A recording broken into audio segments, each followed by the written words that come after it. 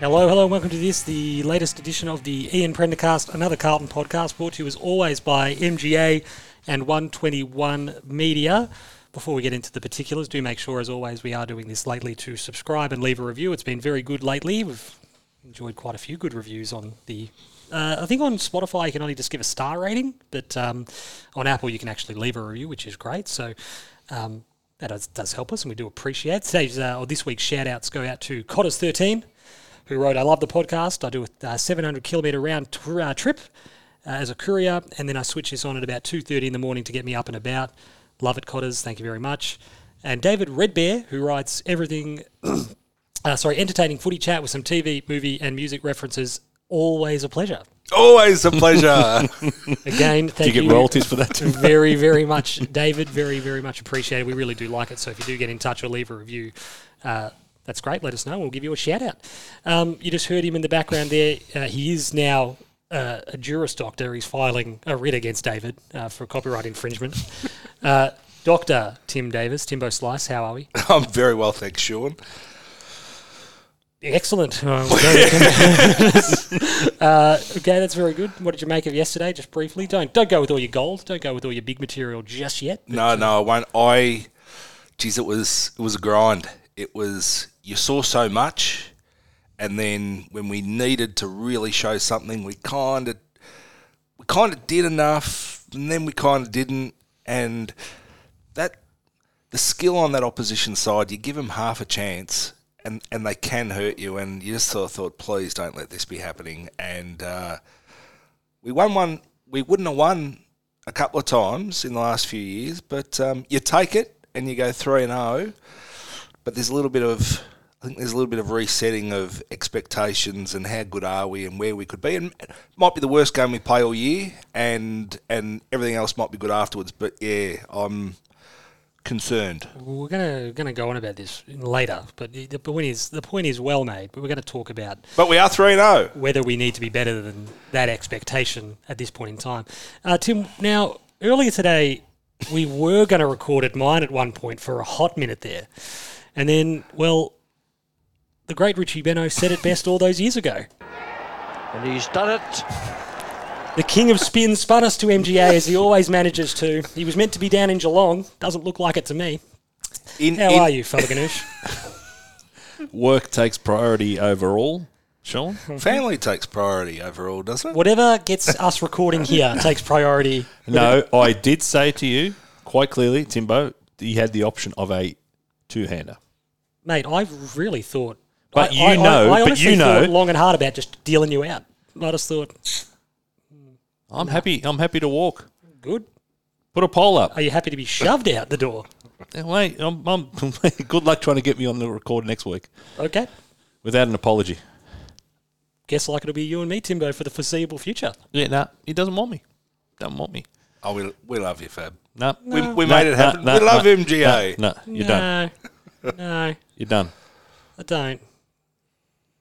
Sean doesn't like to leave his bedroom. After the says the man, we've been over this. I work. This is part of You're joke. just at home. This is part a joke and part quite serious as well, Tim. How would you, on a scale of 1 to 10, how would you rate Fab's preparedness to leave this office? The fact that he's even standing at the moment, he's moved 1 foot to the right. The fact that he's even doing that is extraordinary. This is growth. On a scale of 1 to 10, his preparedness to leave the office, and more than that, his willingness to make up whatever fucking excuse he needs to get us here, I reckon it's 9.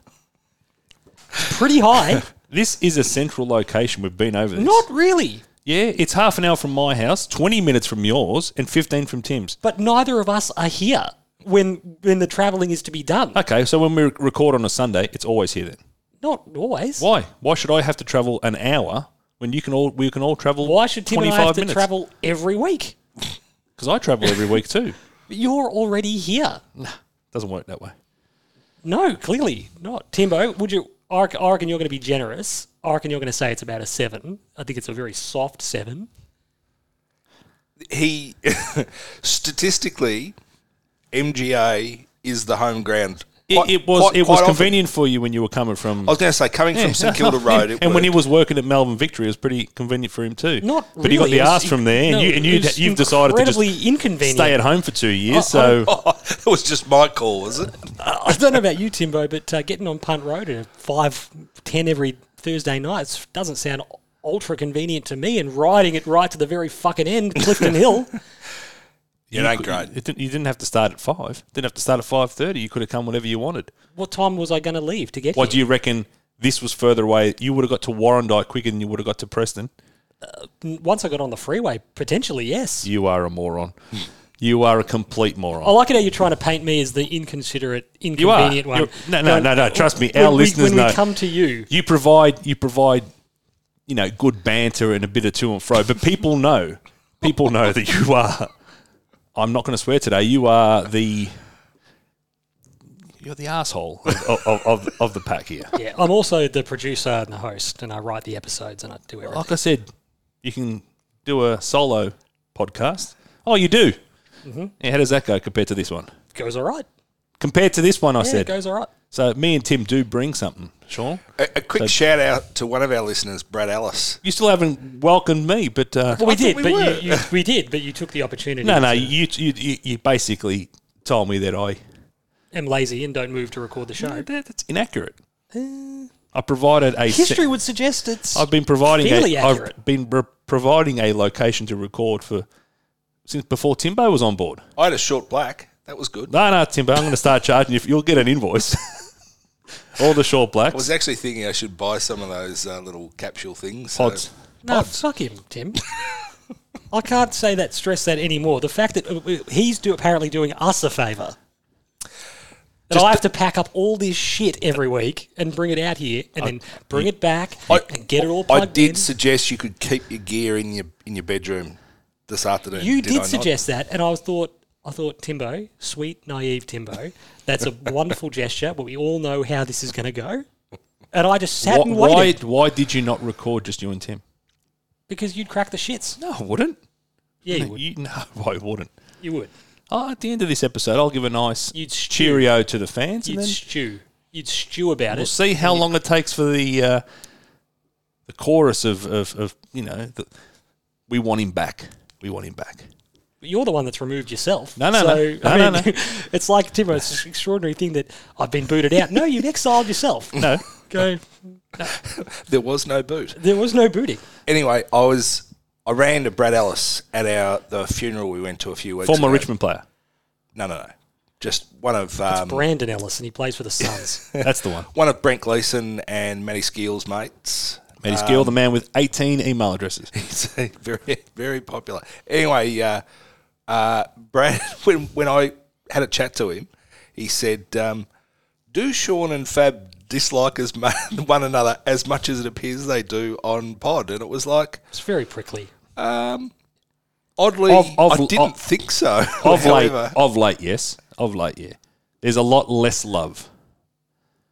I've got a lot less tolerance for him. Is that because Man United shit and you got nothing to get misty-eyed about and all that sort of stuff? No. Or it'd probably be a bit... We've reached the stage of the relationship where just little things really annoy each other. So I've been pretty... It's a lot like a marriage. I've been with, Fab and I, we've had the ups and downs. You're breathing too loudly. Well, that's a good segue. So I've been crystal clear to Fabian in a morning. This is what people are tuning in for. Of a morning, I've been crystal clear that I am not allowed to leave the depot until 7:30. Can't leave the depot, not allowed. And why is he ringing me at 7:23? I could not have been clearer. Timbo. I could not be. And then he was perfectly clear. And then when he does wait, you know what he does? He'll ring at like 7:31. So I've got 40 seconds to get my shit together and get out and ride up a huge fucking hill. Don't swear. Until he rings. Now, and then if you don't answer the phone... Is that Blackburn Road? At the bottom, yeah. Yeah. It's a big hill, isn't it? Timbo. Well, I drove down it last night. I get in the car... 30 kilograms of mail. I get in the car anywhere between 7 and 7:40. Okay? Now... Have I been clear? He has been clear, and I've, elaborated on his, clarity. I've said, yes, my phone call is just telling you I'm in the car. So then once you're on your bike and you're at a comfortable position, if you'd like a chat, call back. He never calls back. No, I've got to know when he's up Blackburn Road, how much mail he's got, whether he's had another tiff inside the mail delivery centre down at... not be clearer. Warrandyte. Before 7:30, no mass. There'll be no answering the phone. No cash here. I won't be calling. And then he just makes up bullshit like I don't look at the clock. I get in the car and I just push it. Now Timbo's giving us the wind up. People want to see. People want to hear. People want to hear that when Sean goes there. He rang today, and then the rest of the episode will be in Tim going, "Which buttons do we press?" He rang today. You've got mail. That's not the one. He rang today. He gave me 3 rings. It rang out. No, it didn't ring out. He gave me 3 rings. So I had the opportunity. Bear in mind, I'm in motion. So I've got to fumble. I've got to get the phone out. St. Here Elmo. we go. And I've got to put a thing. Gone. He gave me 3 rings and I just went, fuck him. And just put the phone back around. It rang out. Now, this is another thing that we've been debating this for years. It did not ring out. Whenever the phone cuts out or whatever, it's his phone. It's incumbent on me to call back because it's my phone that's dropped out. Yep. Always. Yep. Regardless of location. So, Timbo, are you familiar with Tunstall Square? Are you familiar what's in the car park at Tunstall Square? One of the biggest fuck-off aerials you've ever seen in your life. So, do you reckon my coverage is pretty fucking nailed on most mornings when I'm within 2 kilometres of it? Could be a faulty AirPod. It could be your shit-can third-party connection that we've been over that can't maintain a connection between your In phone. fairness, I don't know that I've had a dropout with Sean. I've had multiple with Thank God. Oh, this is sweet. Oh, And he's done it. that's for Timbo. He's got him. Oh, that's so good. That is sweet. I'm prepared to move on that. 2005, Timbo. 2005 to now 17. It's been a 17-year run. He's cutting you loose. I think you're done. I'm glad I enjoyed my short black. So I've cut him loose. He's cut you loose. Which one of us is going to blink first, Timbo? Just come over to the dungeon whenever you want, mate. I will say, before we get onto the show, this is classic Prendercast, and I was at my wit's end yesterday. So, Timbo... Man, could you imagine first-time listeners going, What are these blokes on? why has my mate said to listen to this shit for? So Timbo quite sensibly said, next week we're playing at 4:35 on Sunday afternoon, okay? And Timbo goes, interstate game. He goes, do you want to come around to the dungeon? We'll have some mings. We'll watch the game. And I thought, that's actually not a bad idea. That sounds pretty solid. Let's pump the brakes. What are we doing for this week's episode? Well, I knew I was Classic a week... Prendercast. I thought we're organising next week. Good. What are we doing for this week's, gentlemen? And what did I say immediately? Sounds good. Yeah. Or, I actually thought he meant Mings record. I don't think he meant dungeon. I actually meant Warrandyte record in the bedroom. I'm not eating beef with black bean in Sean's bedroom. Why don't we go to the dungeon? The dungeon's probably Okay. Not eating in the dungeon either. Further, why not? We can eat at a table like, civilised human beings. I did think we would eat in the restaurant and then I'm not going to be able drive to get my there because place. Box Hill are playing at the MCG. Which is why we didn't record last night, Timbo. No, we could have. Because but it was wasn't inconvenient for Sean, but that's fine. No, we could have. I would have battled last night too, for what it's worth. Thank you. He Beverly Hills reckons. Junior Footy Club had their Did you chicken struggle family to leave the ground last night, traffic-wise? I parked outside Cardno on Oxford Street. How did you struggle getting in? Yeah. Shout out to M. Hence why I parked outside Cardno on Oxford Street. Well, I'm driving in, and we'll circle this back on Sean. So I'm driving in. I'm driving my cousin's car. Dad next to me in the front seat. So your life is so needlessly complicated. It's like it's a fucking headache. The whole thing. Even you're 2 minutes into this story, and I'm like, I'm already exhausted. Continue. Fuck. You might get smacked tonight. You sound like Olivia on maths. He's driving his cousin's car, and his dad's next to him, and he doesn't know where to park, and he's going. No. Who said? I knew exactly where I was parking. Jesus Christ. We get to St George's Road, probably Thornbury, and it's bumper to bumper. Yeah. All the way in. Why? So we get to just past Why? Piedimonte on St George's Road. Yeah. I didn't know at the time, but the Run for the Kids was on. Bang on. And they closed Run for the Kids. every road in Melbourne. Correct. So my dad he abuses me, tells me I don't know what I'm doing. Good. Pull an illegal U-turn, and he takes me through some back streets through Fitzroy. We get out to Nicholson Street, bumper to bumper. I said, well done, Dad. You've taken us from one section to another. It took us 2 hours to get into there, into the ground. Yep. Yeah, I eventually gave up. And My dad then, as we passed in the Flower and Garden show, yes, goes, that's why. My dad thought the Flower and Garden show was so popular that it was causing all that traffic. Jamie Jury is a bit of a central figure at the Garden show. Yeah, I think his appeal's probably dropped in the last few years. Is he doing a man-o-man tribute? Yeah. So Em and I had Manpower. No, wasn't he on that stupid show as well? Did he do with Toddy Goldsmith? Don't know. Sex Life. No, was that called Man-o-Man? There's that It stupid... was Man-O-Man. No, that was Rob. No, that was another guy. It wasn't Jamie I'm not going to Jury. split hairs about whether fucking Jamie Jury was on Man-o-Man, okay? Kath will know. It wasn't. The guys, no, definitely not Jamie Jury. Yeah, I don't think it was either. So I was sharing stories with Em on Twitter, listener of the pod, and she basically, it got to 1 o'clock and she's turned around and gone back home. Oh, yeah. So then Sean, so this circles back to Sean. I said to him, Jesus Christ. You're not going to make the Box Hill game. Tight 45. I said, you're not going to make the Box Hill game. We're going to be sitting in on this I'll be Zoom there. meeting, Timbo. He goes, I'll be there before halftime. He reckons he made it on time. I got there at halftime, yeah. Oh, stop it. You can ask the staff. I don't know why you would, but I was there at halftime.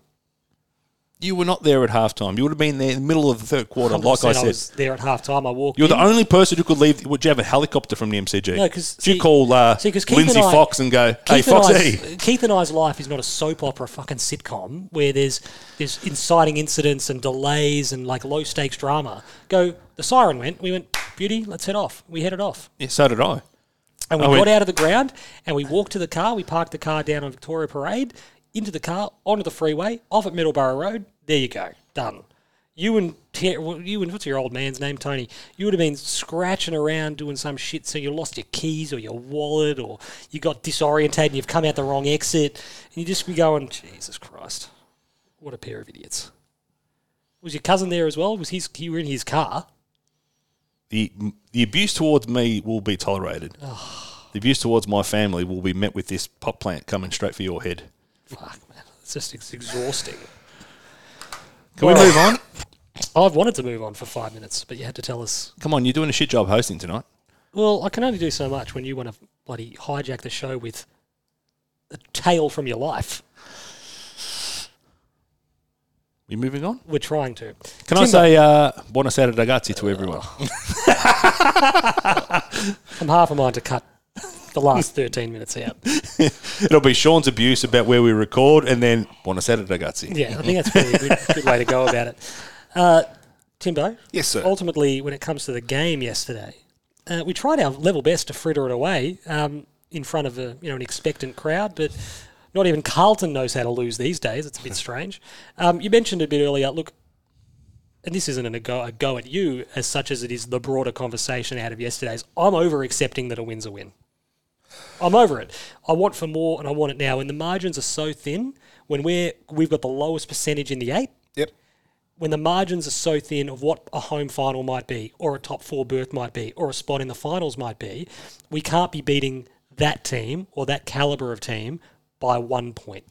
Going into the game and being acutely aware of how significant Port Adelaide's statistical dominance was over Hawthorn last week, and the fact that they said they kicked 4 goals from kick-ins, which doesn't happen almost ever, and certainly doesn't happen at Adelaide Oval because it's a very skinny ground and you don't have the width to be able to get from one end of the ground to the other.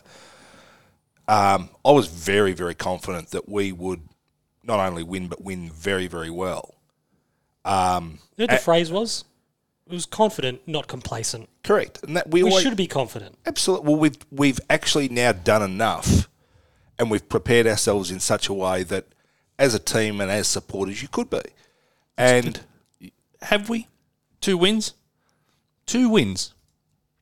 That's enough for you. No, but you know what you're seeing, and you know whether what we're doing can be replicated, and you can see the professionalism, you can see the game style, the game plan, you know the talent. You could also see us potentially losing both of our first 2 games. Well, yeah, but then you can say that about any game for any team. But when does the wheel turn, though? And this is what I'm talking about. So we had to beat that Richmond. Last week against the Dogs was a great performance. We had to win that. We won it. It was great. And then yesterday, there were absolutely no excuses against that Hawthorn team who Tim and I spoke about off the top. And I'll just blow my top about Hawthorn now. Blow my load, if you will, Fab, as you might say. That Hawthorn team is still a bottom 4 to 6 team. What they're achieving so far this season is on the back of a statistical anomaly where they are losing. They aren't just losing. They are getting smashed in key statistical markers that we've been told for eons you can't afford to lose if you want to be competitive. The fact that they've won 2 games and lost the other by a point is extraordinary. Somebody will ragdoll them, and it should have been us. The fact that we led by 7 goals and were headed, that should never happen, no matter who you're playing, let alone a talent differential that should be on the field yesterday. We got away with one by dumb luck. In the end, it was dumb luck, absolutely. But I think we performed as expected in the first quarter. First quarter and a bit. Is that good enough? I think for 40 minutes to play good football for 40 minutes. I don't think we... No, it's probably not good enough. No, it's not probably not good enough. It's and not good enough. It gives us something to go away and work on, but I think you've got to take some of the good. No. We're going to talk about what was good. And we as a collective, coaching staff in particular, didn't really respond to the moves Hawthorn made. Didn't change anything. That was the first. So Michael Voss and that coaching crew, that's their 5th assignment, counting the 2 preseason games. That was the first time they've had their colours lowered, and pretty conclusively, almost decisively. That's what was a concern.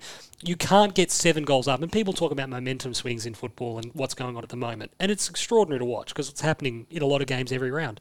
But for us, if we had lost that game yesterday, and my attitude is almost as if we did in the sense of appraising the performance, the recriminations would have been violent, and they should be. Because we should not be struggling to beat that fucking Hawthorn team I don't 7 disagree. years into a fucking rebuild. I don't disagree. But once it got into a fight, it's kind of, it takes away talent, it takes away a lot of things. It just becomes a scrap. But this is the problem. We shouldn't have got into that scrap. No. This is the problem. But I just people wanting to make excuses that a win's a win. Like I said, 4 points, absolutely fantastic. You bank them and you move on.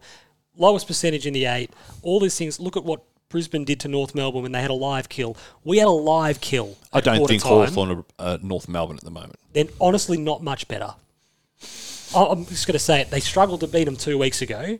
And like I said, somebody's going to get a hold of Hawthorn and they are going to annihilate them. And North played West Coast the previous week and only just got over the line when they had 14 out. Yeah. Yep. And Freo got a hold of West Coast last week, yesterday on a big way. A few things, look, Timbo and I spoke about it off pod. There were a few very, very frustrating elements of yesterday's game.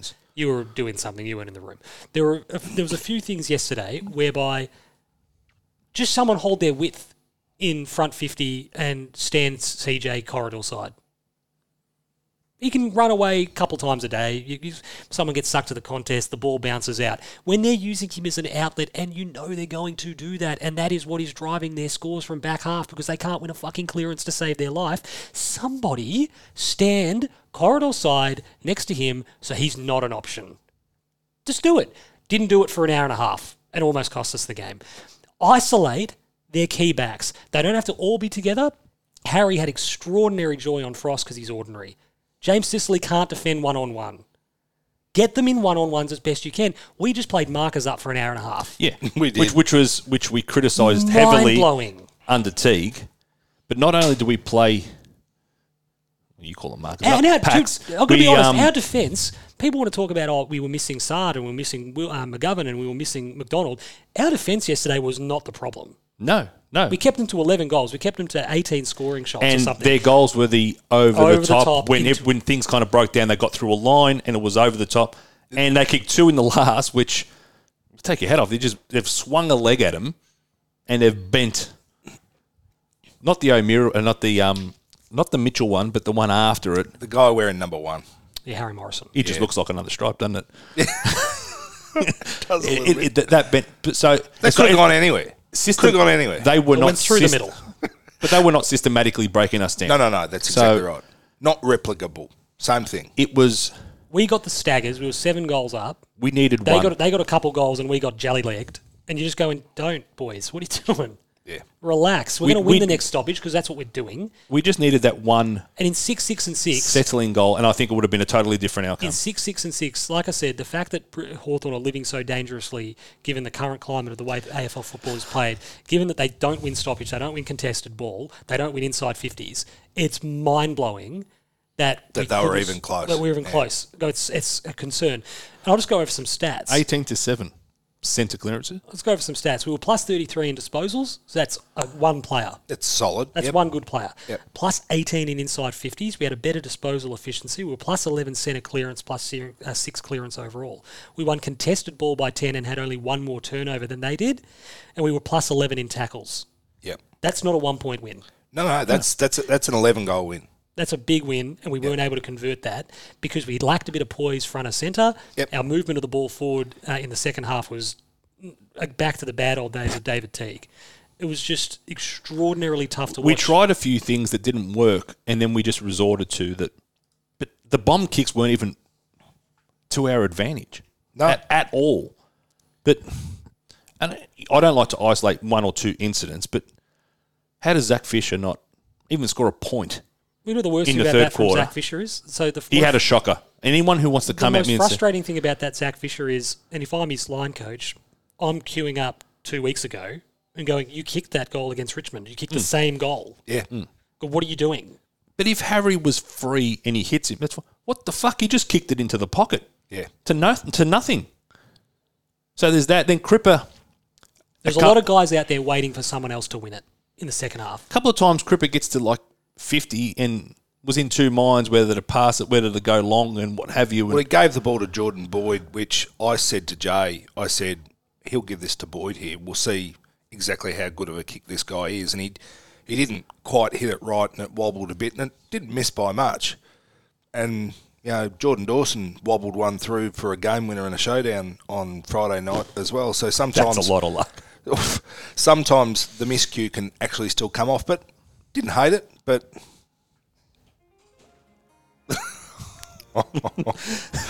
Given his attitude, I thought there'd be no...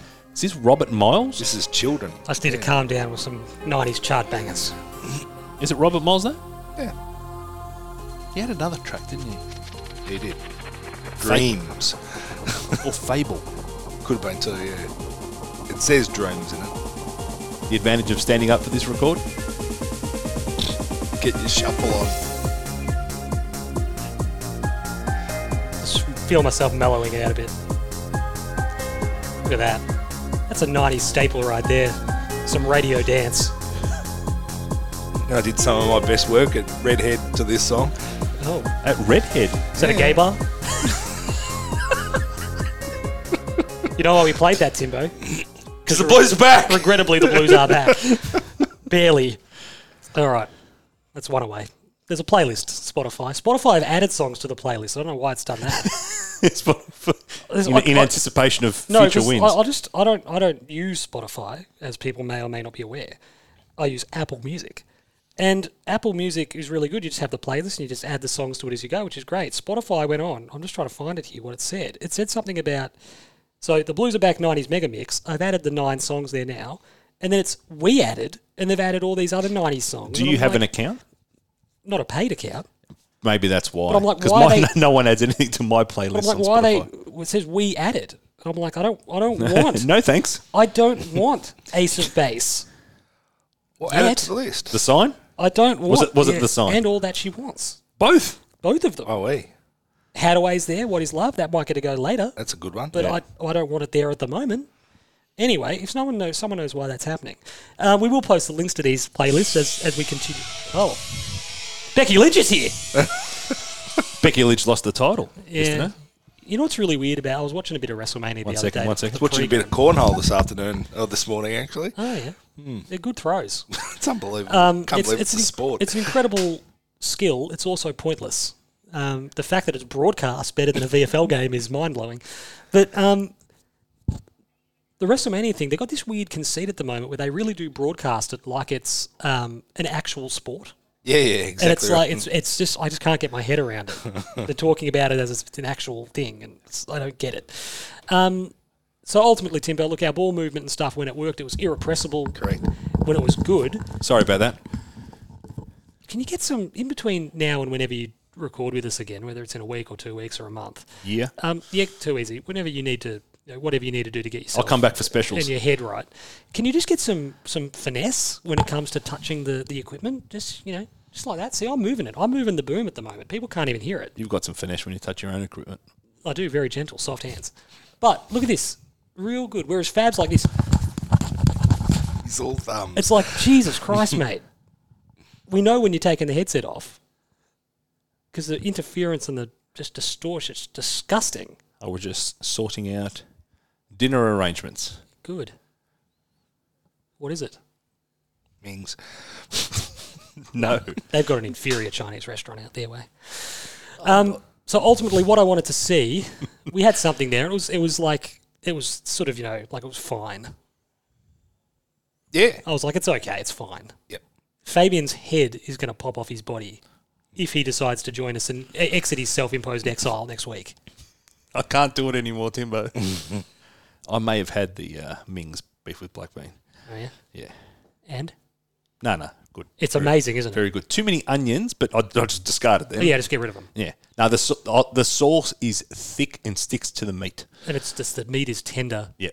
It is. I can't actually... One of the happiest days of my life was when Tim confirmed it was good. Oh, well, and you'd pumped it up and thought, I've got to find this out for myself. And it was like, not only is it every bit that you pumped actually it up to can't be. do it justice. Well, you have to do it. I wanted to like... Everything they do is good. The sesame chicken with plum sauce, they're like little popcorn chicken. You've talked things. this one up. That might be a Sunday night Phenomenal. special. Have that. The We lemon had chicken's great.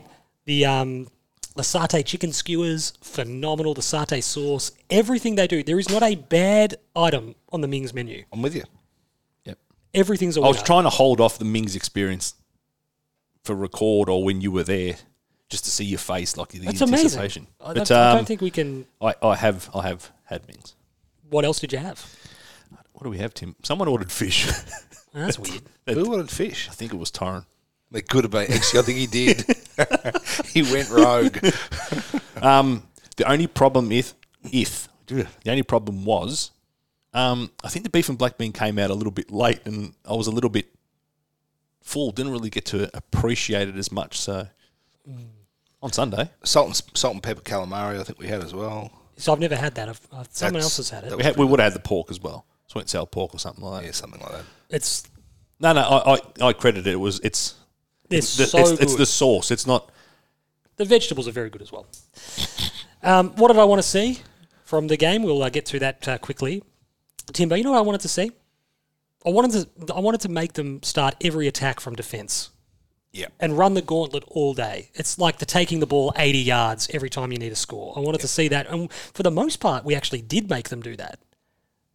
But for maybe their first score, I think Jack Gunston, they got it out of the first centre clearance and got it forward. Thought if we can do that all day, especially in that 6-6-6 world, hem them in, make them take the ball pretty much the length of the field every time they want to score. How did we stop doing that so well? That was what I found. Especially when you knew it was coming. Well, it was so confusing because we'd found the recipe for success, and then we stopped doing it. And I understand good coaches and good coaching groups will say they're doing X. Let's shut it down. Let's get something else happening. You have to give some credit to Hawthorn. Yeah, they were going to try and manipulate the game to get it on their terms, but even then, like, it's still... They weren't going to surprise us, though. No, we knew what they were going to do. Well, and in the end, Bruce gets the ball with a half chance. He will burn you because he's really good at what he does. Yep. And Jack Gunston only needs a couple of opportunities, and he can crucify you as well. Obviously, Harry Morrison's pulled a top shelfer out of nowhere. All power to him. Good luck to you. But in the main, and Dylan, I've got Dylan Moore in every single fantasy draft that I've done all pre-season. If he'd have jumped up in my porridge, I wouldn't have known what he looked like. And he was getting it early, left, right and centre as well. So... They don't have many weapons. They did work very hard, Hawthorn. They worked very hard. But then we matched it for so long, and our pressure was fantastic, and it just sort of felt like we were going to continue to work and create. And then all of a sudden, it just seemed like our pressure dropped. They were able to run it out of defence a whole lot more easily.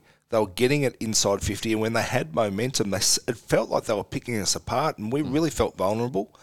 And the moment Harry had his rundown tackle, you thought, that's the game. Yep. All we just need is the goal, and we've broken them. I was waiting for the twang. I saw him running, and I always thought like just give up on it type of thing. Don't. It wasn't Mitch McGovern. It was Mitch McGovern on Zach Merritt. Exactly. I thought exactly the same thing. And when he got him, you thought, that's just magnificent. You just need to create the goal on the back of the pressure just to, put the tick in the box. And it never came. And it just sort of felt like we'd delivered everything that we had.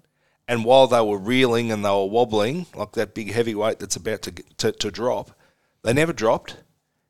And then we couldn't replicate the effort. And the door was open, and then they started to come. And right at that point, Sean, was when the two Hawthorn supporters... He was very upset about this. He was came and sat down behind Jay, Mick, Ethan and I. Aren't you in the back row? No, we're in the second back row, but there was like 2 spare seats, and these two pricks, and you pay to be in the Carlton Reserved Social Club because you don't want to be surrounded by opposition muppets. And lo and behold, of our own muppets there. Well, there's that too. Lo and behold, said muppets moved directly in behind us, and I'm having to put up with, oh, good, Zach Williams has got the ball, he's only going to turn it over. Oh, Sicily, you're a gun. We love what you do. And honestly, Sicily's a gun so long as he doesn't have to defend anyone. So long as he doesn't have to actually work. So long as he can just jump up and mark uncontested, he's outstanding. But if he actually has to play on someone, he's a complete liability. But of course, at the moment you feel your team and your season potentially unravelling, you've got these idiots behind you and you're going, I don't want to lose and listen to these guys celebrate. So I really, really want to still see us win. And the hope of winning was still there, but it was a really, really frustrating final quarter. So did you give it back to him? Oh, yeah. When Jack Silvani got out the back and scored the goal that pretty much iced the game, I actually asked them why, if James Sicily was such a good defender, how he managed to let somebody get out the back and not defend. It's a pertinent question. Well, that's what I thought too. So I was just going to say... No, you go, Sean. You're probably going to prompt this eventually anyway. I'm interested in what you got to say. No, I was just going to say, I didn't think... I insist. Whilst the centre clearances were very evident, our dominance in there, I don't think stoppages around the ground were necessarily... We didn't really take advantage of the fact that Ben McAvoy wasn't there. He's actually stumbled haphazardly into a segue, Timo, would you believe it? So the other thing I wanted to see was I wanted us to absolutely murder him at stoppage. I don't think we did. Well, we did. In centre clearances, yeah. Which is under 666, is where you want to do the damage. Yeah, absolutely. Was the lack of polish coming out in the second half and converting that dominance into scoreboard pressure, that's still very much a work in progress, isn't it? Absolutely. And you went, if it's a little bit better, this is over. Yeah, there was a lot of handballs and a lot of kicks that were hitting at your feet. Yeah, the half volley that... Oh, and then a couple of balls that would just go straight into guys' hands and then just magically just fall out. And it was like, we said it against Richmond as well. We'd worked hard. We were gathering the ball. We were creating an advantage, and then we had to capitalise on the advantage, and it wasn't coming. No. And that side of it was hard to watch, and it just seemed at times when they'd go back the other way, when they needed to be good, they were absolutely clinical. Yeah. And that's... They took every chance they had almost. And they've recruited to build a skillful team. They've done it for 15 years, and it's delivered, a halcyon premiership, era, and they're still recruiting to the same methodology. And again, good luck to them. That's the way that they want to do it. But our lack of polish and our ability to... I said it to Dad. I said, we're just dirty. Yeah, that's exactly what we were. Nothing was clean. Boyd was putting himself in very good position. He was in every contest. He was working his tail off, but he was just not clean. Zach Fisher, it was like he had baby all over his hand. He was horrendous. I don't think TD Gay had much of a game. We're going to get into these. But Zach Williams, We're going to get into these. You're jumping too far ahead. Oh, I'm sorry. I thought it was an organic conversation. But No, because when you're burning what we've got a dot point for later, we'll get to it. I also wanted to see some killer instinct, Fab. I thought we would get out to a solid advantage at some point on the day. Yep. It happened I blame Paolo for this. very early, which was great. But as soon as he texted foot on the throat, we stopped. So, and that's what we should have done. We had them in a position where we should have absolutely buried them, and we didn't. people talk about the maturation was we lose that game last year. Now, our maturation needs to be we put teams away when they're there to be beaten. Because last year, we've not done that for... Last year it was by any means necessary, by hook or by crook, get the win. I don't care if it's ugly, if it's beautiful, just get the win and we'll deal with what happens after that. This year now, the maturation isn't that. We've gone beyond that. We need to want for more than that, and we need to now be putting teams away. I mentioned the Lions and North. Perfect example. When there's a golfing class, when there's a golfing ability.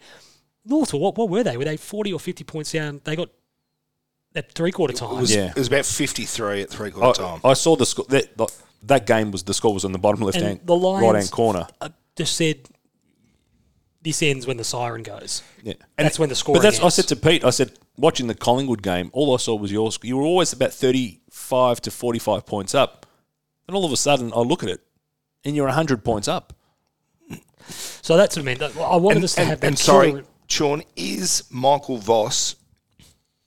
Can Michael Voss be so, for want of a better word, ungrateful and bold to post-match say, we got to win, but that's not good enough?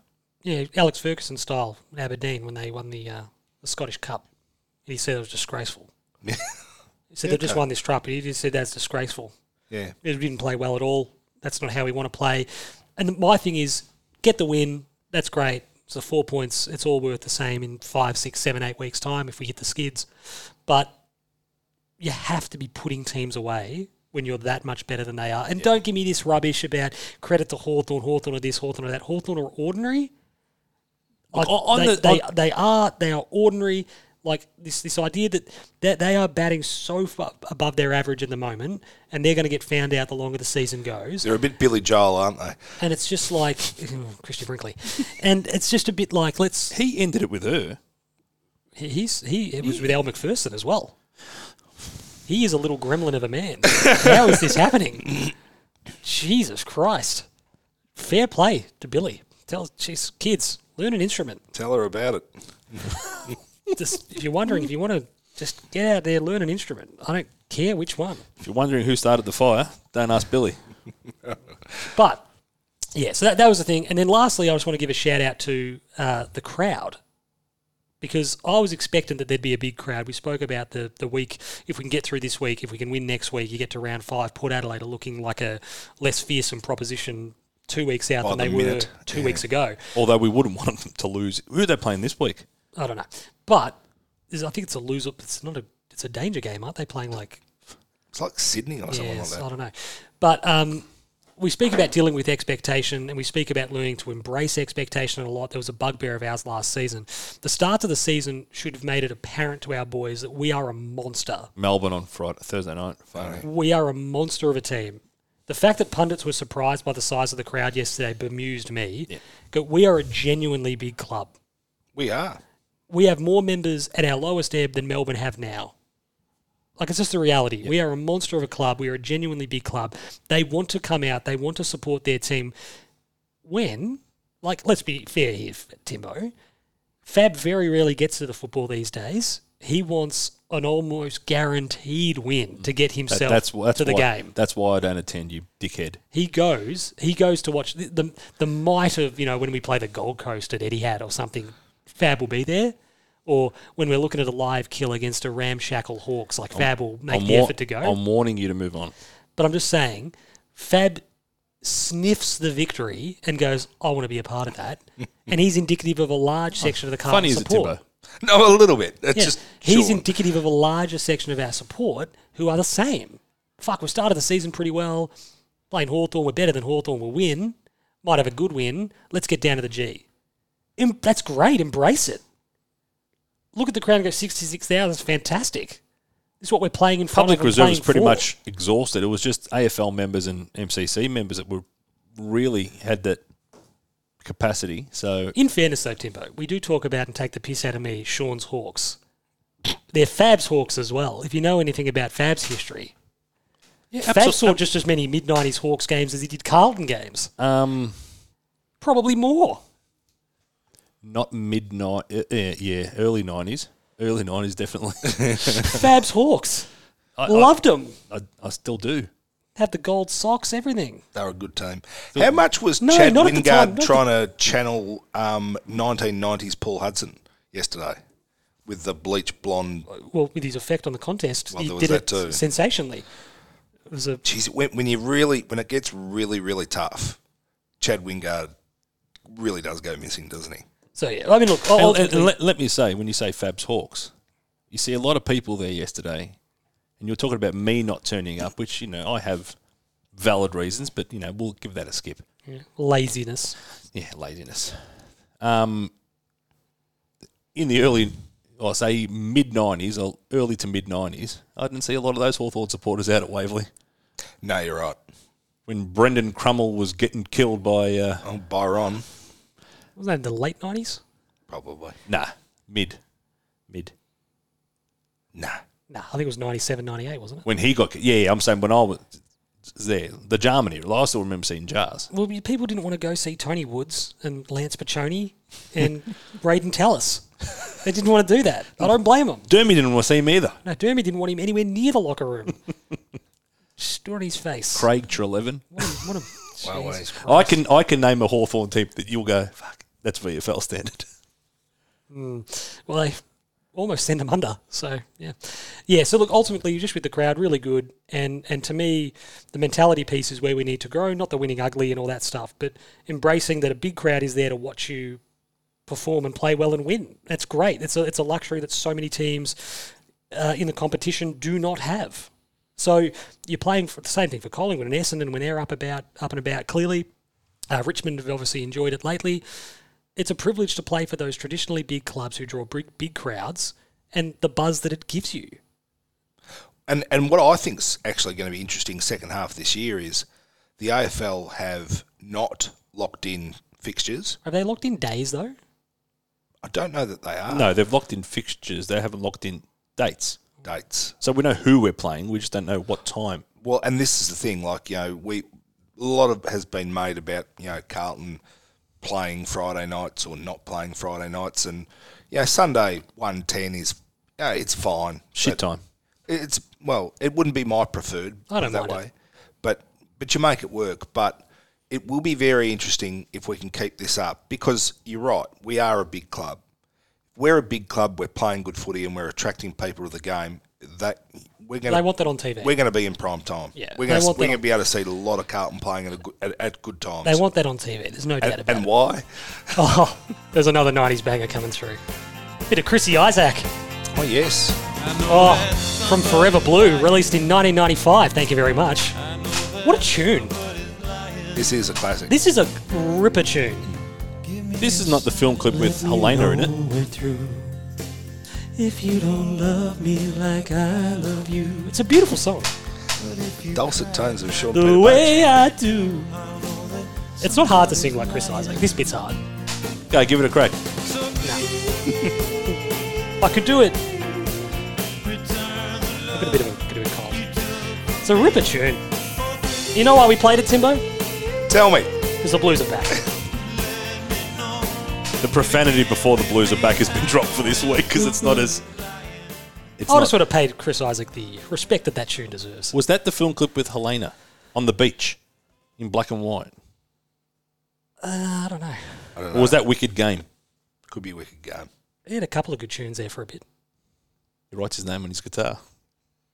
Kieran Perkins writes his name on his milk. Does he? Well, he did. Remember it used to be on the Pura? Yeah, he's just signed it, didn't he? Timbo, whatever you're dropping or smacking against the desk, it's the chair. It's this terrible chair. It's Sean's chair. It's got nothing to do with me. Yeah, thank you. Then that's the sound of wood cracking. Yes. He may end up on the floor. with a shard of wood up his ass. Delicately Only balancing. if God would shine down on us and provide us with such a moment. I would sue him for what could I get him on? You're a Juris doctor now. What could I get him on? Well, yeah, I could get him. You could take his photocopier. It's not a photo, it's just a printer. Whatever. We're on to the chicken salads now. And number one chicken salad is the great man, Raul. Just a huge day from Wieters. He was absolutely superb. He had the one moment in the last quarter, which was the only blot on his copybook where he overcommitted and went Gunston when you just... He had to kind of know that I'm not going to get there. Just stand him if he up. holds him up, Yeah. there's not much ahead of Gunston. If he stands him up, and that was pretty much the only error he made all day, he was absolutely superb. And I think Timbo, he has become, without question, our most important player. It was actually interesting on the way here, Joshy Jenkins was saying he actually thinks his influence on our team is greater than Sam Walsh. And when they were talking about number one picks of the last 10 drafts, he said there is an argument there that he's the best of the lot of them. And well, this is why you pick, and this is why I get frustrated when people talk about he or Oliver or whatever.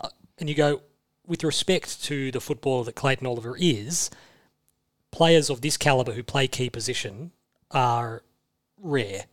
There are very, very few of them. And they Melbourne, get very excited about Melbourne some of the traded other guys. away. You think about it and go, would you do it again? Melbourne traded away Ben King to get Stephen May in, recognising we need a quality key defender. It's a great call. And Wiedering's a better defender than May. Yeah, he is. And you're going, well, geez, you knew that something good was going to be there at that pick. Something was going to, one of the King boys or whoever it was, someone's going to fall out. You're going to get one of them. You can't fault them, though, with the May. May's helped them. Well, it's won deliver a premiership. Absolutely. And that's the beauty, from a list build perspective, what do we have, what do we need? How do we get and guarantee what we need? They've gone out and said, we need to get Stephen May. You know who else? And they've done it. There was genuine debate around that Wiedering draft about taking Shaki as the key forward. No. Go back. No, there wasn't genuine. I had a lot of conversations with... Shaki could play and he could kick and he was exciting, but he wasn't a leader. No, there wasn't. He I don't didn't think dominate games. There wasn't. I don't think, casting my mind back, I don't think there was genuine debate as to whether or not Wiedering would go 1 or 2. I think Wiedering's 1, and the conversation about Shaki was he's 2 or 3. They were a clear 2. Yeah, it was a clear 2, and I just think, and don't forget, throughout that era too, people were getting excited about Tom Boyd being a game-changing key forward. Jonathan Patton was going to be a game-changing key forward. What as well. happened to that tall, skinny, lanky kid from the Bulldogs? It was a father, Ace Cordy. He was. You look out, they've got Ace Cordy coming. But he was skillful, but he just didn't. He never grew into his body. He never grew into it. Timbo, I can just about handle when you're turning Josh Battle into prime Matty Scarlett. Josh Battle's playing good footy at the I can moment. just about hack this idea that Josh Battle's turned into Jeff Southby. You could do a podcast on just Josh Battle. Josh Battle, the battle cast. It's just Timbo just moaning in the background as he watches highlights. No, but Ace Cordy had talent. Mate, but he never developed. I don't never have improved. I don't have enough buttons for the NRL whistle anymore. Yeah, okay. But you've turned this, in the last 30 seconds, we've gone between the Heartbeats True and the Sons of the Scray podcast. And you're partly to blame for that, Fab, for bringing Ace Cordy up. Yeah, wasn't even me. But we have digressed. Just after Jacob Wiedering took his mark, Jay Hyatt turned to me. Shout out to Jay. Shout out to Jay. We love Jay. It was absolutely fantastic to see Jay yesterday. I really enjoyed it. And he just looked at me and he goes... Was Ethan there? Yeah, he was. Ethan was there with a green stick fracture of his arm, unfortunately, which has put paid to his budding basketball career, but he'll be back. It's good for people like Ethan who have actually, in his short life, he's seen so many losses. To actually see a real patch. Yeah, exactly. I mean, but Jay's it's words 3 were... weeks. I mean, I know, but, mate... We're acting like we've gone 20 undefeated. In all honesty, I don't think Ethan's seen a 3-week period. No, he's probably never seen 3 in a row. 2016? But Jay turned around and he said, we just take a little step and a wade through the cooling waters of Lake Wiedering. And it's sort of like, oh, God, that's so true. As it's a high soul content you can float. As what's his name? What was Bob Uecker? Harry Doyle? It's a dynamite drop in, Monty. That's a dynamite drop in, Jay. That's exactly what this is all about. And you know who else I want to give a special shout out to? He was not absolutely spectacular, but he was solid, was Lewis Young. He was very good. He was I'm prepared to slap the Jats down. I'm prepared to flop him out Louis Van Gaal style. I think I'd have him ahead of Omac. I thought you were going to say you'd have him ahead of Liam Jones, and I thought, wow, you've gone hard there. He's played with, I don't know if the word is within himself, but he kept it simple. He knows where his limitations are. But he is quite athletic, isn't he? Yeah. He read the ball well a couple times. Yep. And hopefully with games and time, and confidence, a couple of those easier spoils will turn into marks. Yes. I think he looks a more established foil than McDonald does. I think you're right. In terms of just type of defender as well, in that there's something about Lewis Young that I thought was quite calming in terms of their dynamic as a pair, whereas McDonald, there was always a little bit of, we know that, Jacob, you've got it under control, but what's this other bloke doing? And I reckon, like, McDonald can run. Yep. He's a good athlete. But I think Young looked a bit quicker. Yes. And I think he's a better kick than what Oscar McDonald is too. So, but I just thought, you know what else he looks like? A model. Did you see there was a very attractive man? He looked like he was the morph of Mark Murphy meets Charlie Kerner. Yeah, I don't know who posted that. I did see that. But you looked at it and thought, that's exactly what it is. Yeah. The other shout-out I want to give to you in part of the chicken salads is Sam Doherty. Whatever fears we might have had about him returning to top form have been completely unfounded. He's been superb in the first 3 weeks. He was a leading possession winner of the ground. No man on the ground took more marks than him. He's been a leading light, Faber Ganoush. Absolutely. He's showing the leadership. I know he's not officially the captain. We've spoken about this anymore. You do not need a title to lead. No, and he's playing that role to perfection. Still think the highest decibel I reckon we reached yesterday was when he grabbed it in the last quarter, running through the middle. That was like we kind of, as a crowd, we gave him a push, and he was knackered, and yet he found Walshy with that 45-degree kick, and I thought, wow, someone with less football smarts just bombs that inside 50, which is what we'd been doing for 2.5 quarters. Correct. And not working. So we just needed a tiny bit of poise, and he was that personified for much of the second half. Whenever the ball went near him, he was really clean, made the right decisions, didn't fumble. He looks confident. That fumbly that was damning. The games we played up in Sydney last year, and he came under scrutiny for them, and Dad and I still use the Ross line when he said they had a couple of clips, and he said you've got to be flint hard over the football. That's absolute non-negotiable. You have to be flint hard over the footy, particularly if you're going to play in defence. And he is that at the moment. Absolutely. He's superb. Jack Silvani, Timbo Slice, heart and soul. I didn't give the kid a vote. And sometimes when you're not always thinking throughout the game, who am I giving my votes to? And at the end, I reckon I was caught a little bit on the hop. I was happy with my votes. I was happy with the 3 that I gave. But as soon as I sent it, I thought, I haven't put Jack Silvani in. For me, there were four clear standouts. Yep. And I sort of bucked the trend a little bit by giving the next man on this run sheet, George Hewitt. Yeah. Best on ground. And he got my 1. The only reason I gave George Hewitt best on the ground was because in the last quarter, when the ball was at its absolute hottest, he was presenting ridiculously clean. Yep. Yeah, he was good. And I thought there was moments, and nothing against Jack, because Jack could have easily gotten one of the 3 votes. But he went, Wiedering's stood up all day. Doc's been unbelievable. And he just went, one of you guys is unlucky. And at the end of the game, when it was on the line, Jack Silvani took himself up behind the ball as well. Yep. His just awareness of what the game needed, what his role was, how he could impact. The fact that he did get out the back and challenge Sicily, he was able to finish when it counted. With the check side. Yeah, exactly. I was going to say this. If you're a right footer running in the left pocket, you snap that every day of the week. He's gone. But that forces you to go inside the corridor. Timbo. Step. I know. He didn't need it. He didn't. He go, I'll just finish it here. In the end, all's well that ends well. That's exactly right. But he had a terrific game, and I thought as you said, his effort all day, and we've said it for a long time, he is a ferociously unheralded, it's in the Silvani, unrecognised player. He's starting to get those tangible rewards, because he always puts on, Jack's a great 1%er. he does all those little things that don't get recognised. Well, he's starting to do things that get recognised. And opposition supporters very, very soon are going to go, let's kick and play. Nah, they'll still shit can him. They're on a 4-year delay. But I think it was Josh Fraser might have mentioned, like at some stage last year, he just thought, because Carlton are a better team when Jack Silvani is in it. Without a doubt. And he's, to use a term that you've come to know and love, Timbo, you say it once a week, he's franking all of the goodwill and positivity that Carlton fans have had for him for 3, 4 and 5 years now, and really convincing people that if he's fit, he is one of the first names on the team sheet. George Hewitt, we mentioned a bit earlier, Fabian, absolutely superb all game, particularly late. He was so clean, so important for us late on. When the pill needed to be gathered, he just didn't give it a second chance. And when we were trying to hold the ball too. Brilliant. There was Nick Newman kicked it to him, across the ground one. I thought they've done that before, but they knew what to do. They were just smart, composed footballers. He's that Vince Lombardi, the winners want the ball when the game's on the line. There are some people who I thought for us yesterday weren't coming forward when it was their turn to present up, and I'm not even saying from it you're frightened. I'm not even saying from it you're scared. They just didn't want the responsibility of, I've got the next kick. Yep.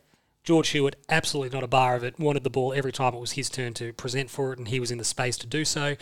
At a game-high 9 clearances, also finished with 9 tackles, which was second only to Cripps. He was absolutely fantastic inside the contest.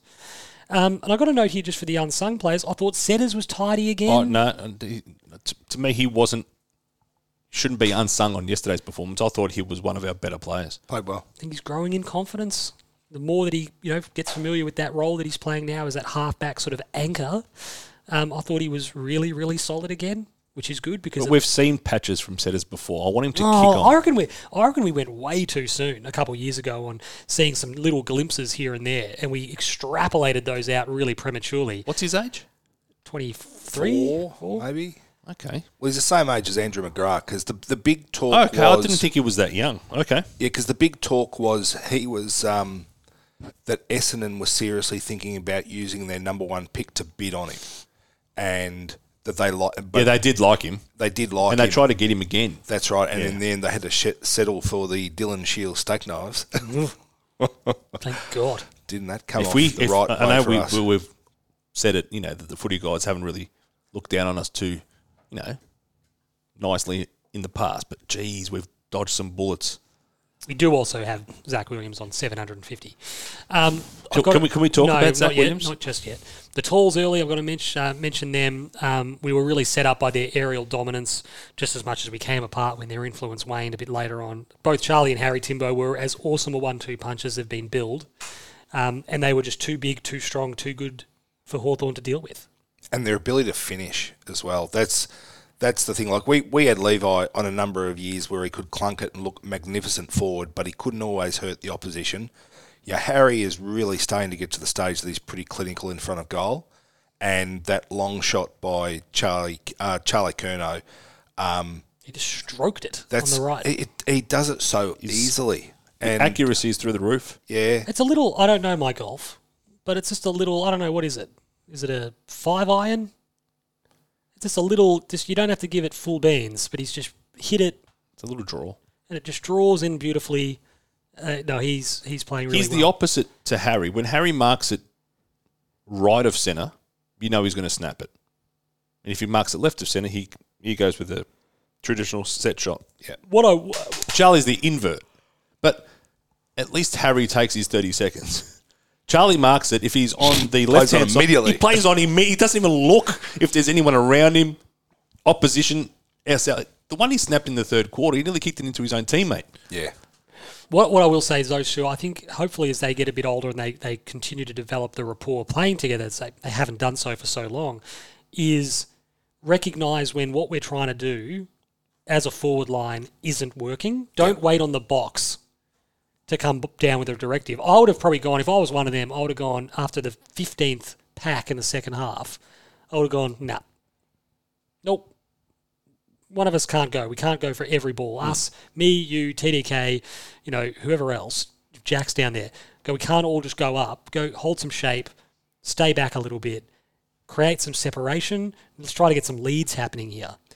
And if that requires someone to sacrifice their game too. But that's what good teams do. You know, you just got to understand when it's your time to go, and when it's time for you to do the dummy lead and create the space, and just take a player or two with you, and then just open it up the opportunity in behind you. Absolutely. And what they've got to learn is their teammates can't kick the ball 75, 80 metres. Yeah. So putting the hand up as well, a little bit's got to go on them. A little bit too. Because when you put the hand up and say, come at me, you go, no, not the right call. No. Yeah. I was very, very happy for Harry Mackay, who had toiled all day, not with a huge amount of reward, but when the kick did come down the line, when we tried to share the ball and kill time in the last 90 seconds. Clunked it, clean clunk. Clean clunk, just beautiful. Came in from the side and just rose, and you're going, that's right in front of Sean, that would have been. Undefendable. And to see him do that, take that, you've gone, that's a pretty mature mark. And he is a Coleman medalist now, but he does a lot of things through athleticism, and he's still very raw. Yeah, look, he's got such a long way to go, but he's that was as from a leadership perspective, and I have to take this mark and just to deliver when we need it. I really liked that moment in the game as well. I did like the tandem the two of them had in terms of the early in the game. One of them would present up, one of them would draw back, Jay lead back, and one of them, I mean, it was Silvani's mark where Charlie pushed up, presented, and did the hook. The kick on the right, the big hook to the top of the square. We saw that last week with Harry, actually, which was great. But that stuff's hard to defend, and I just don't think we made it hard for them to defend as the game wore on. And whether that's, I'm not putting that all on the players, but I'd like to see a little bit of growth in the playing group to kind of go, we don't need a directive from the coach's box to know this isn't working. What we're trying to do is not working. Let's figure it out ourselves. Let's show a bit of leadership and, what's the word? Some initiative. Yeah, that's what good teams do. Yeah, and then last there's no Sam Doherty. Yeah, there's no Sam Doherty forward of centre. Well, Jack should almost take that role on, to be honest. Just the last one, we mentioned the crowd earlier. Big chicken salad was the crowd. Phenomenal, but deserves a proper shout out. And if you're not doing it, like Fab doesn't, come and support this team. Because for the first time in 10 years, this is a Carlton team worth going to watch. It's worth watching. Yeah. This is the first time in a long time this is a Carlton team worth getting out and going to watch and being a part of this movement and the crowd and the roar of the crowd. As frustrating as elements of yesterday's game was, and as much of the final siren being a relief, we're winning games of football that we should be winning. We're walking to games confident of winning. That's not a luxury we've had. And also a big shout out to the cheer squad for bringing the bananas back. We did see the bananas, and did you get the message from Jay? No. I think he tweeted it to you. Oh, there you go. Yep. We get a lot of tweets. I might have missed it. But stop moving on that chair. Shout out to the... Well, I can't help that your chairs, much it's a like wooden chair. Stop trying to lean back on it. Are disgusting. Did you like Lockie O'Brien's kick inside 50 in the second quarter that Charlie Curnow marked 10 metres I like out pretty straight? much every kick that Lockie O'Brien hits that finds its target because a bunch of people then don't tweet me. Well, I just thought... The bloke can't seriously... If he misses a target, I don't give a shit. I saw it. Yep. You don't have to tweet me every time he misses a kick the fucking 2 or 3 times he does and go, see, because I'll tweet you when he hits one. Yep. Well, I'll tell if you what... what... want to play this game... And it's not like you to be petty. But it's like, seriously, guys. He's like... People carry on like he's Robinson Crusoe... I said it properly there, just to see if anyone caught it. David Caruso. Every time he misses a kick, like no one else out on the field's missing a kick. Yep. And it's just a joke. What we're there for is the one you're speaking about, which a handful of players on the field can hit. When do we get to Zach Williams? Every player on the field can miss shits. a kick. But no, Lockie's bubbling along okay. Lockie's bubbling along all right. It's good to see. I'm not going to lie to you. Does anyone else have a chicken salad? You meant to talk, so that would bleed in. I'll get you guys.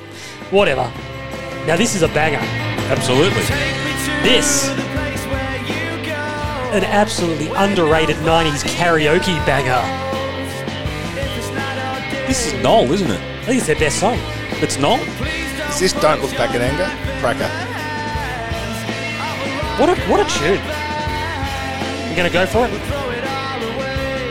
No, you're not going to go for it? I wouldn't mind being proved wrong, but I reckon it's Noel, not Liam, leading.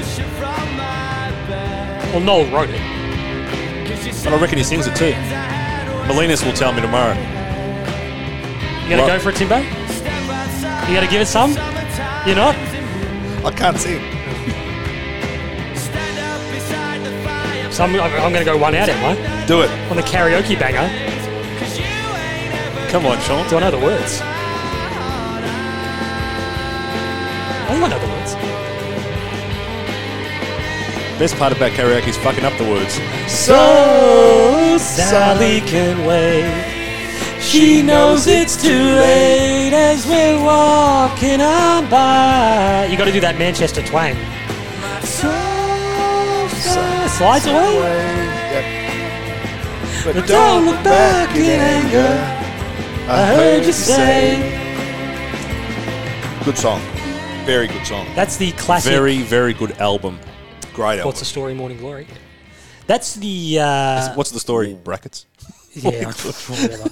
That's the quintessential like Rule Britannia karaoke song. Yep. Mid-90s. And I just think I can't remember. I watched it. It was a doco or something about Euro '96, and they had this thing where it was just this unbelievable cultural sort of happening, and there were like fans were talking about it, and they were just like they were getting all misty-eyed about it. It was the 20th anniversary or something, and they were like, it was just the best summer. England were not a bad team. Wembley was heaving. Said Oasis, like it was. They had footballs coming home. They had the song, and this guy goes, "It was just." I think he said he was like 20 years old or something. The Dylan Skinner. And he goes, "You think back at it now, and you go like, and this is what like you guys are probably more so than me. I was only 7 in '95, but you do peg formative moments of your life against when your team is good. You do, and you remember. This guy goes, "I remember." One of my favourite stories of all time is the young guy. I think he was 20 or something. When United won the league for the first time in '93. What are you doing, Tim? It is going to break. Nah, it's been like that for years, Tim. Come on. I've been keeping a track of this chair for a long time. That's been coming apart for years. And I hope that Carlton fans have this as well, because we've lost that feeling for 20 years. Someone told this beautiful story about how, I don't know who United played, but it was '93, and they'd frittered the league away the year before the last First Division title. And he said, I'll remember it to my dying days. He was 21. And they scored. It wasn't the Sheffield Wednesday game. Might have been the game after that. And he goes, they scored. And I remember my next door neighbour was a pastor. He goes, and he went ballistic. He went absolutely ballistic. We were all watching the game. He goes, because we hadn't won the title. We hadn't won for 26 years. He goes, and this guy was like, I think he was 25 when they last won. Yeah. And it was this moment of just fucking euphoria. And you go, I hope that that's what's coming for us. Mm. And you remember, so we have fun the with reward will be sweet. I know you don't want to go through that heartache. But we have the silly fun with the songs, the 90s stuff as a bit of a laugh. But it's as silly as it sounds, when Carlton are next really good again and when we next win a flag again, you will remember what was the song on the radio. And that's what was the movie? What was the movie of the day? Man Forever. Look, I said it last week. Spin Doctors. Two Princes. Seals, Kiss from a. I remember these songs playing on the radio when Mum driving me to the club shop to buy grand final merchandise, and I bought my Andrew Cooter Young Guns T-shirt. But that's and I feel sorry for you. Like, how old were you in '95? 7. So 7. Like people. Terry's spoken to us. He doesn't know what it was like. Timbo, Nan took me to the grand final parade. Timbo and I were in high school. We went to training. So it feels. I was 19. I was in uni. So you know what I mean? It's just you were at Redheads or whatever it was called. I was.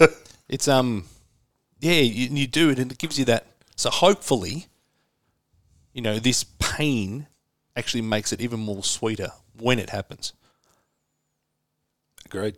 Absolutely. Chicken shits. Now, we don't want to go over it too much, but just didn't adjust. The most frustrating part of the afternoon, we spoke about it, manning off on CJ a little bit and making him a bit more accountable and stopping his run. Because if you stop his run out of halfback... You can run all day, though, can't you? They just grind to a halt. So to not be able to do that was really frustrating. Got to give him some credit that he can run all day. He's beautiful, isn't he? Yeah, absolutely. But make it a bit harder than we did. There was one time we kicked it to him for some reason. But like early on. Recognise what he's there to do, what he does well, and take it away from him. Yeah, correct. Or at least make it hard for him. 100%. And then we spoke about that a bit. And then lastly, on just the didn't adjust thing, the thing that struck me as I sat there, I might have mentioned it earlier in the show, was this mob don't fear us. They still don't respect us. Yeah. We were 41 points up, and they still don't respect us. And you're going, come on.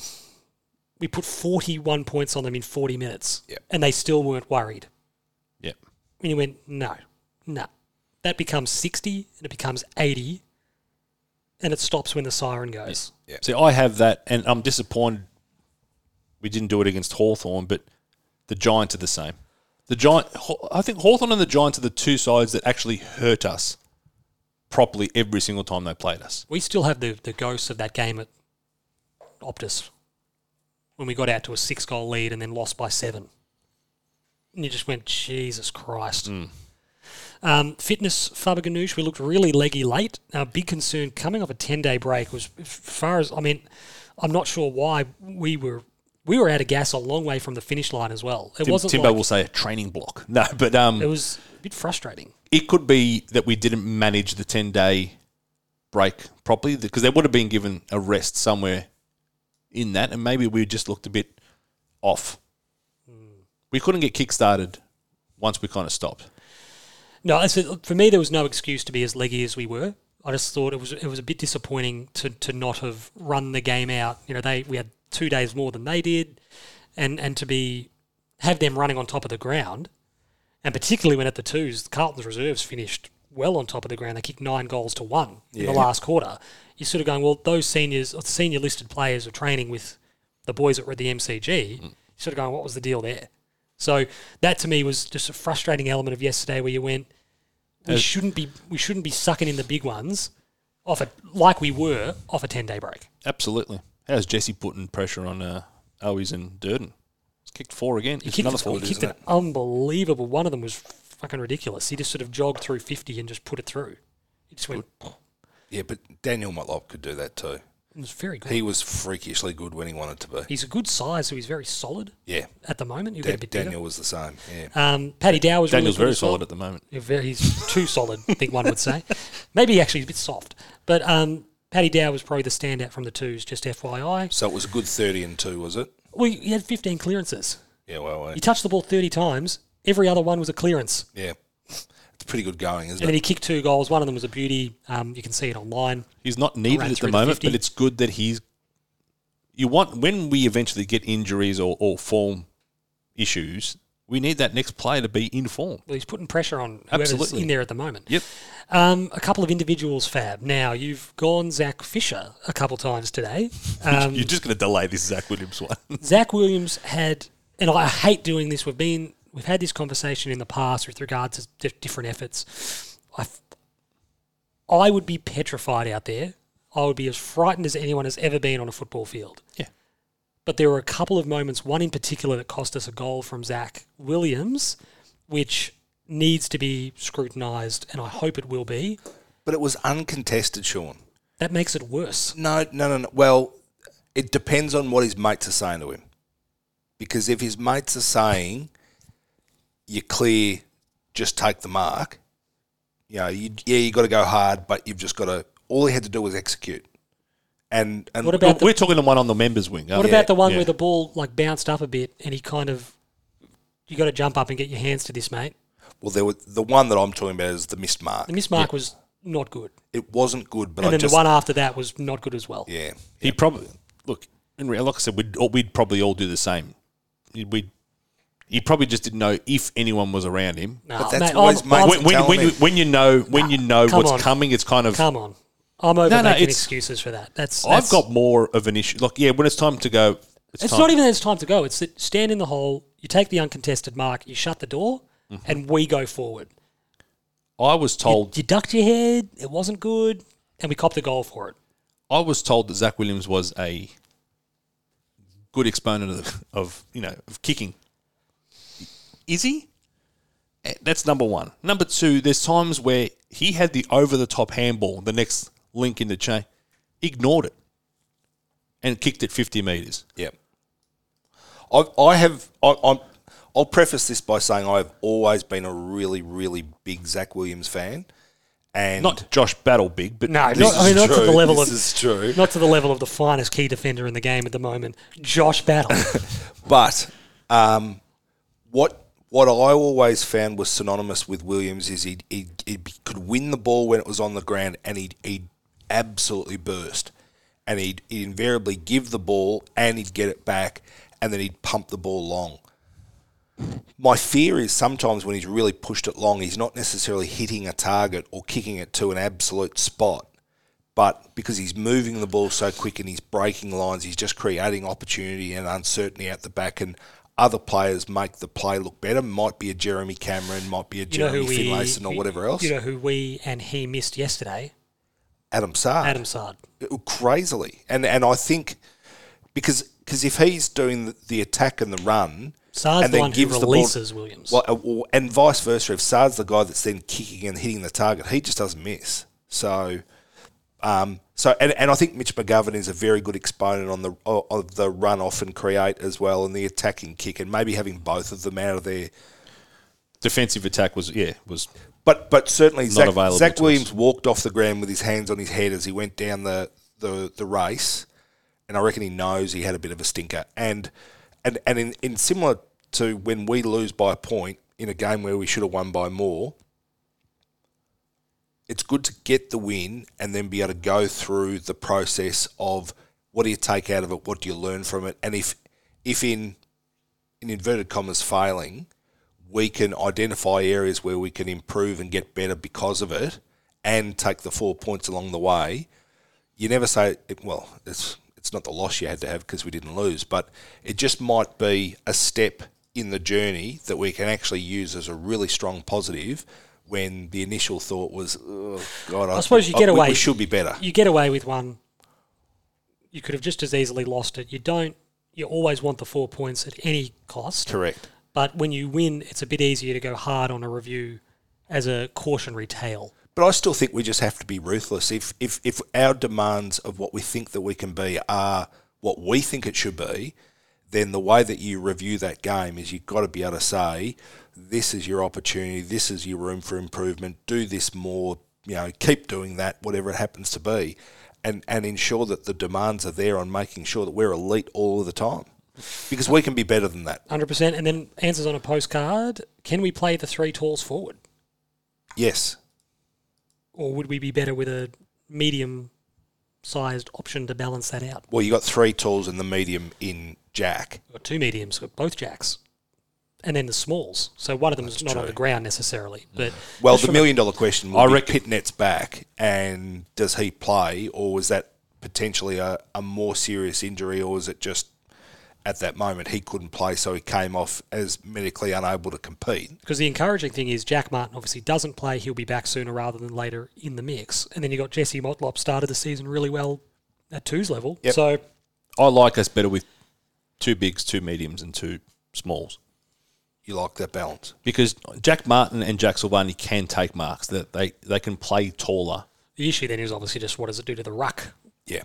And that's why if Pitnet's out, you can ruck to DeConning, and it makes you smaller in the forward line, gets Fab you a better would be happy balance. because Fab thinks he's Justin Madden.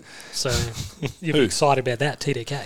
I criticised him this. I thought he had an absolute stinker on the weekend. Yeah, he wasn't great. That's it for the chicken shits. The SI Morales Memorial Buster Nut Trophy now is taking nominees. Sam Doherty. Yeah, probably, yeah. Gave it all for 4 quarters. Busted a nut. Yeah. I reckon it's George Hewitt. I was going to say, and it could be George Hewitt. When the whips were, when we needed him, he was there. He was, yeah, and they were different games, weren't they? It was about strength and leadership.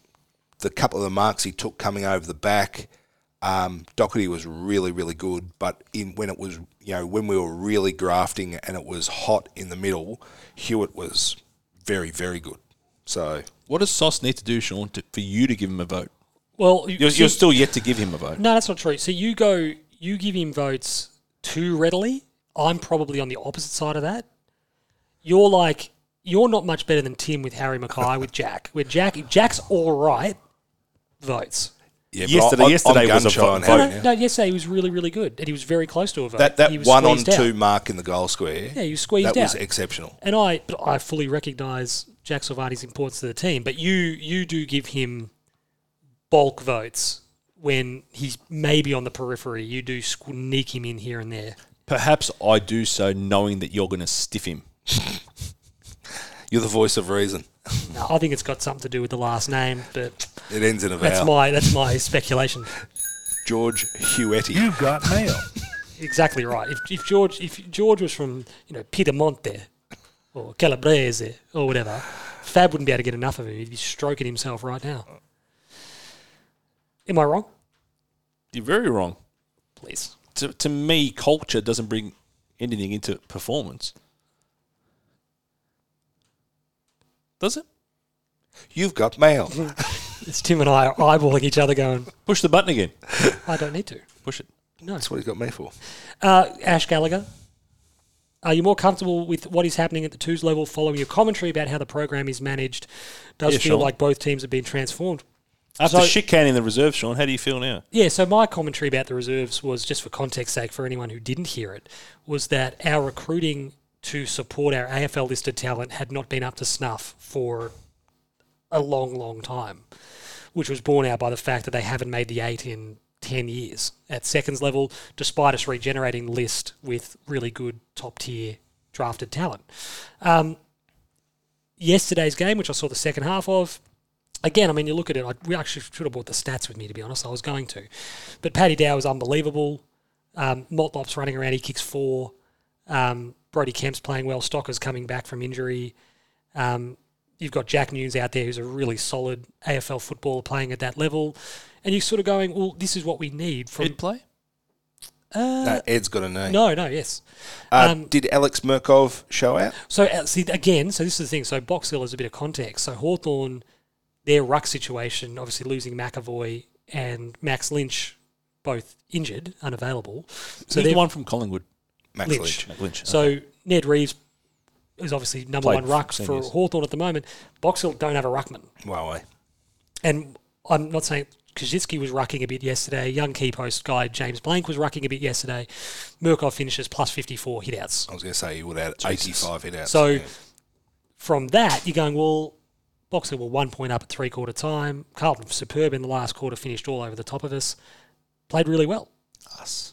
Yeah, us. Absolutely. I don't give two squirts of piss if the Carlton Twos win.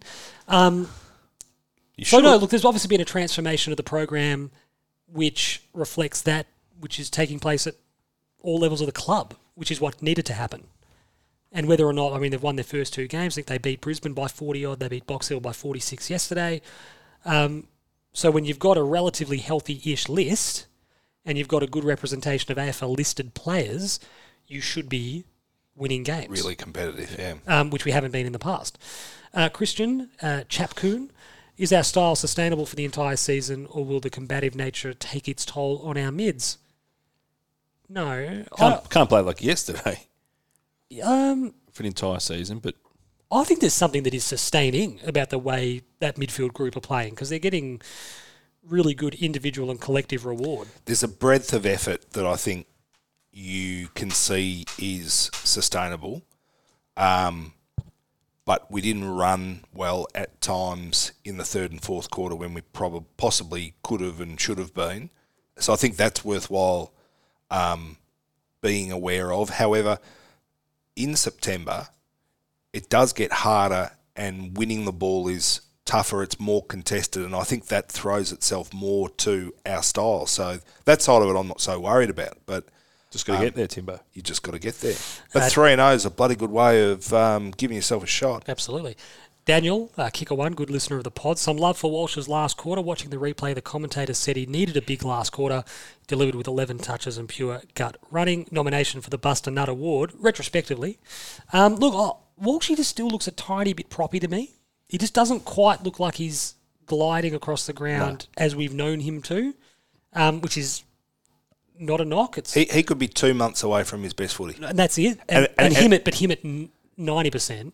Is great. Is better than the alternatives at 100%. And he is still taking his turns inside, but on balance, he's certainly playing a lot more outside so far this year than he has been previously.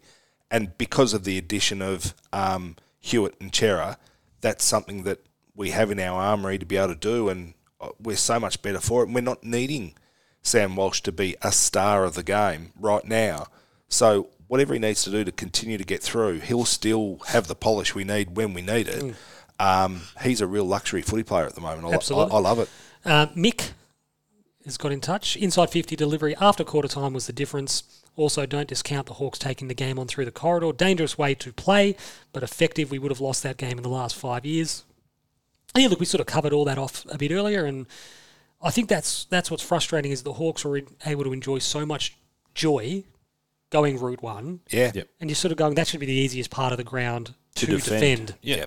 And we sort of were a bit haphazard at doing that. We didn't make it hard for them, and therefore we didn't put it in their mind to say, come on, go for it again. Which is what we'd done really well to this point of the season. Yeah. Which was a little bit annoying. But we also knew to lock that down when we played the Bulldogs, and we were really making sure that we were pushing them wide, making them overuse it, and as a result, the ball came in the forward line a lot slower.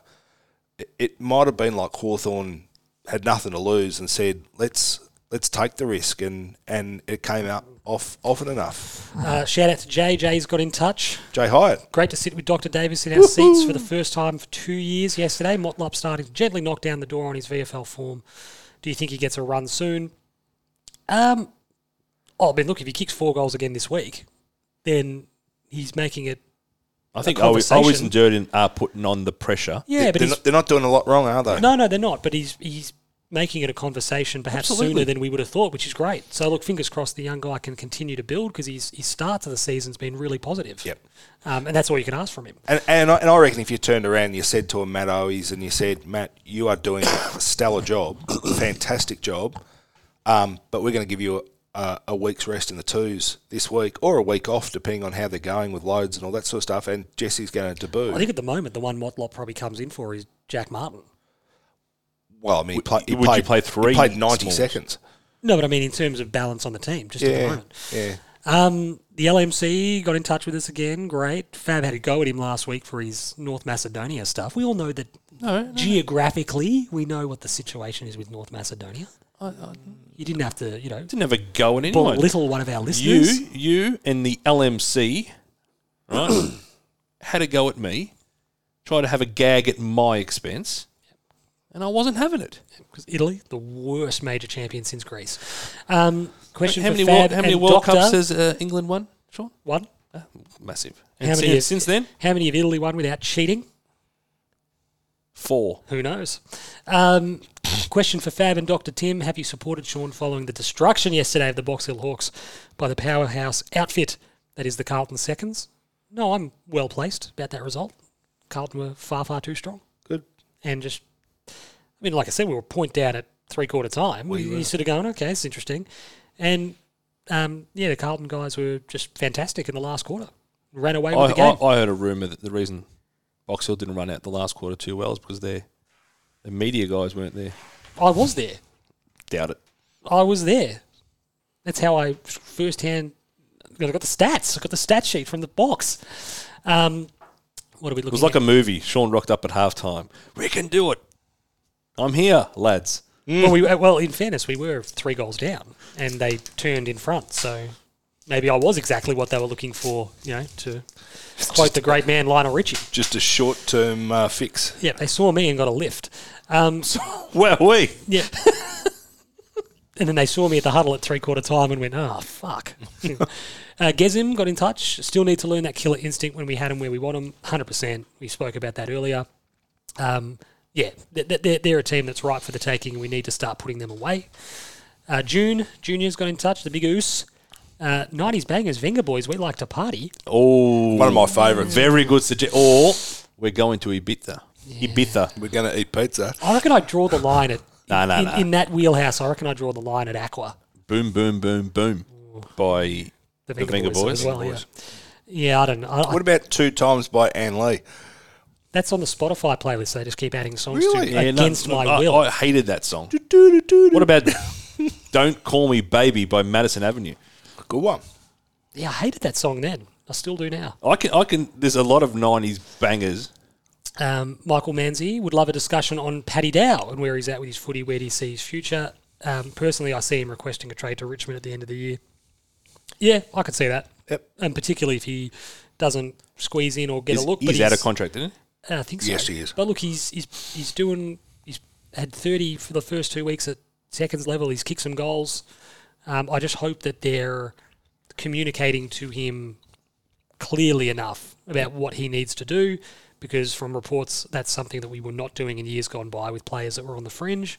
You just got to make it clear what do you got to do to get back in the team, set some parameters, and if he's doing them, you'll get back in. And we manage bodies throughout the year, and if some blokes get a rest 1 week because it's the best thing for the football club, and the Paddy Dows of the world play more as a result of it, no issues whatsoever.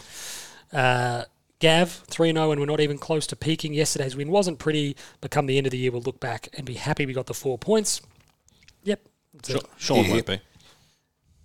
Oh, sorry that this is the man that lost his rag. Remember that about the North Melbourne game up at the Gabba, Timbo? Yeah. Fab completely lost the plot because he maintains that his North Melbourne supporting friend Goz doesn't needle him about North. It's got nothing to do with Goz. He completely lost the plot. It's got nothing to do with Goz. You completely lost the plot that day. Shout out to Goza. What else have we got? Voted against the merge. Ryan, who? Goza. And now he's relocating. Well, he's not relocate. He's going back to the Gold Coast. From the Gold Coast, yeah. And I said you could have been watching your team week in, week out. But it wasn't like they lost by a vote, though, just quietly. Well, there's only, 5 members? Well, this is true. Just potentially decisive. I think James Brayshaw rang him personally and said, we need your vote. Where do you stand, guys? Ryan Perkins. Goz rang James Brayshaw once and said, what time are we playing this week? James Brayshaw said, well, when are you available, Goz?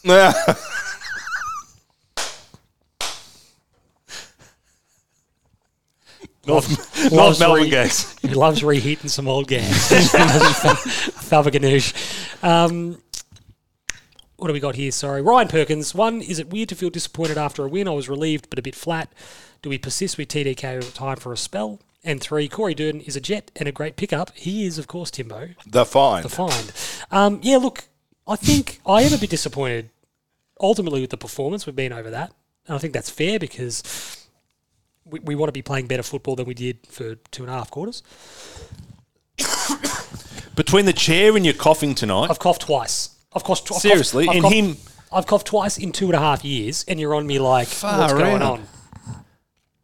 And I'm not allowed to touch my headset because, You just touched it then and were really loud. It wasn't that loud. It was pretty loud. When you listen back to this, all you'll hear is that the wood of the legs slowly breaking. Well, that speaks to the shit quality of this chair and the fact that it's been like this for years and you haven't replaced it. You stole a whole bunch of other furniture from the office.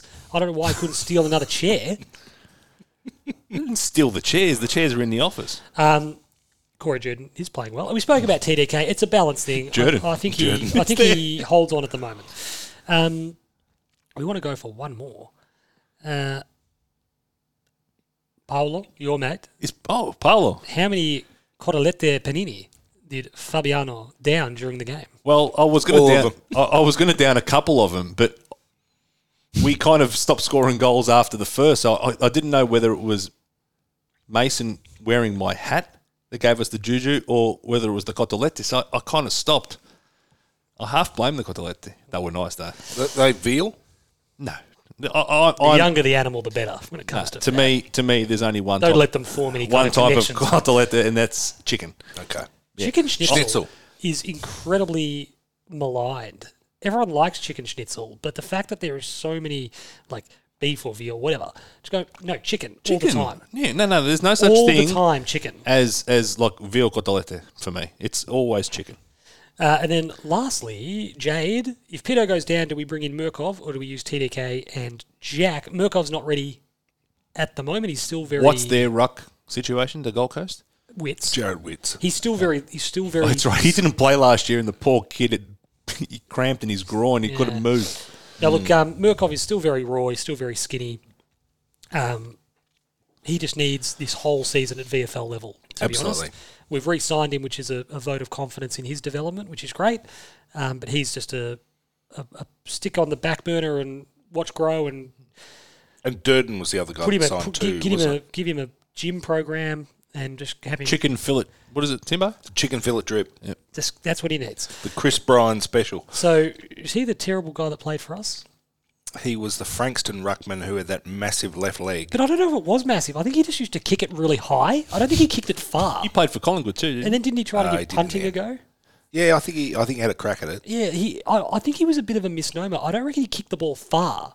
You reckon it was more But it went real high. It's like Matthew Watson wasn't tall. Yeah, just a giant big head. Excellent. Thank you to everyone for writing in your mailbox. How were your questions. thighs, Sean? Saw you cramp up in the last quarter at the G on Saturday night. How are my thighs? Yeah. Steel side bottom. Yeah. Did you see him when he... No, I didn't see him. He was getting his thighs worked on and he was in pain. He must have been like really badly cramped.